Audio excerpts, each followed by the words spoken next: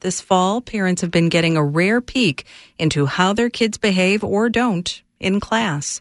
Families have endured challenging moments with remote learning, but they've also enjoyed times of unexpected fun. WBEZ's Susie An brings some of their stories.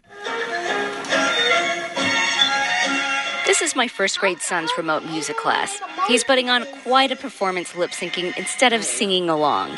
You're just like moving your mouth. Why do you do that? Because I don't like the song and so she thinks I'm singing. Why? What happens if she sees that you're not singing? Maybe I'll hurt her feelings or get in trouble. My son Augie and I have clashed often this semester. He doesn't like remote learning, and I have what teachers call poor classroom management. But I've had fun seeing him learn in real time and his creative ways of slacking off. Some parents say these small moments have brought them a bit of joy in a difficult year. Like Sophia Kim, who says sometimes her labor goes unrecognized by her two elementary-age sons. You call me in because you need me to stand next to you while you take your test. 9-year-old Brian is hot and cold when it comes to his mom helping with school. One day, Kim made a comment in passing that she'd like to have grandchildren someday. Brian responded, "Children are too much work for me." Yeah, have you been seeing how much work your mom has been putting into all of this? Yes, and I don't want that to become me. I want to, probably have I want more me time. Brian says this opinion isn't a reflection of his own behavior. Rather, it's based on how annoying his little brother is. I have to you have to shh. Mom Laura Davis is wrangling her daughter Harper and son Harrison while managing a hoarse voice. What is her name again? Miss Susie. Miss Susie, I'm 5. And Harper, how old are you? 3. And that's Daddy, and he is 15.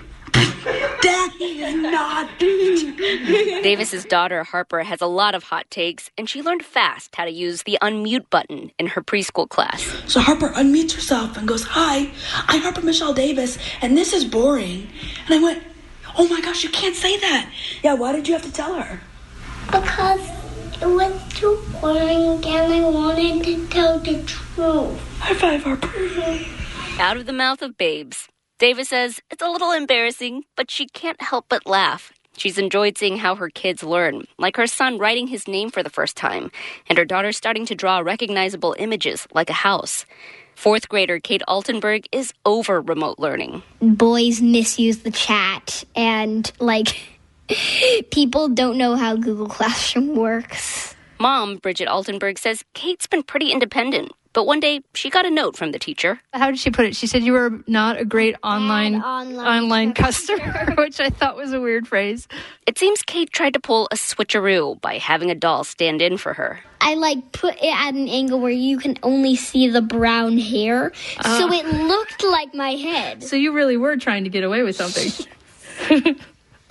I need a break. You needed a break? I'm excited for Christmas break. Yes. Bridget and Kate both got COVID-19 early on. Altenberg thinks her family is fortunate to have recovered and that she and her wife still have jobs that allow them to be at home with Kate. I would never say I'm grateful for this time because there's so many other people that are really struggling.